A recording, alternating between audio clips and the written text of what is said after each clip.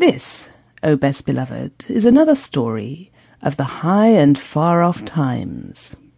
In the very middle of those times was a stickly, prickly hedgehog, and he lived on the banks of the turbid Amazon, eating shelly snails and things.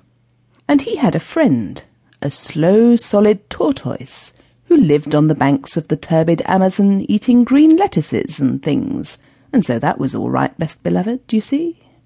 But also, and at the same time, in those high and far-off times, there was a painted jaguar, and he lived on the banks of the turbid Amazon too, and he ate everything that he could catch. When he could not catch deer or monkeys, he would eat frogs and beetles, and when he could not catch frogs and beetles, he went to his mother jaguar, and she told him how to eat hedgehogs and tortoises.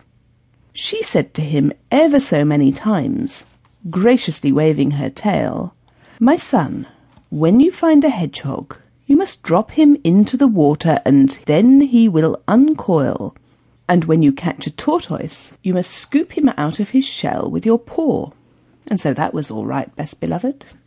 One beautiful night on the banks of the turbid Amazon, Painted Jaguar found Stickly Prickly Hedgehog and Slow Solid Tortoise sitting under the trunk of a fallen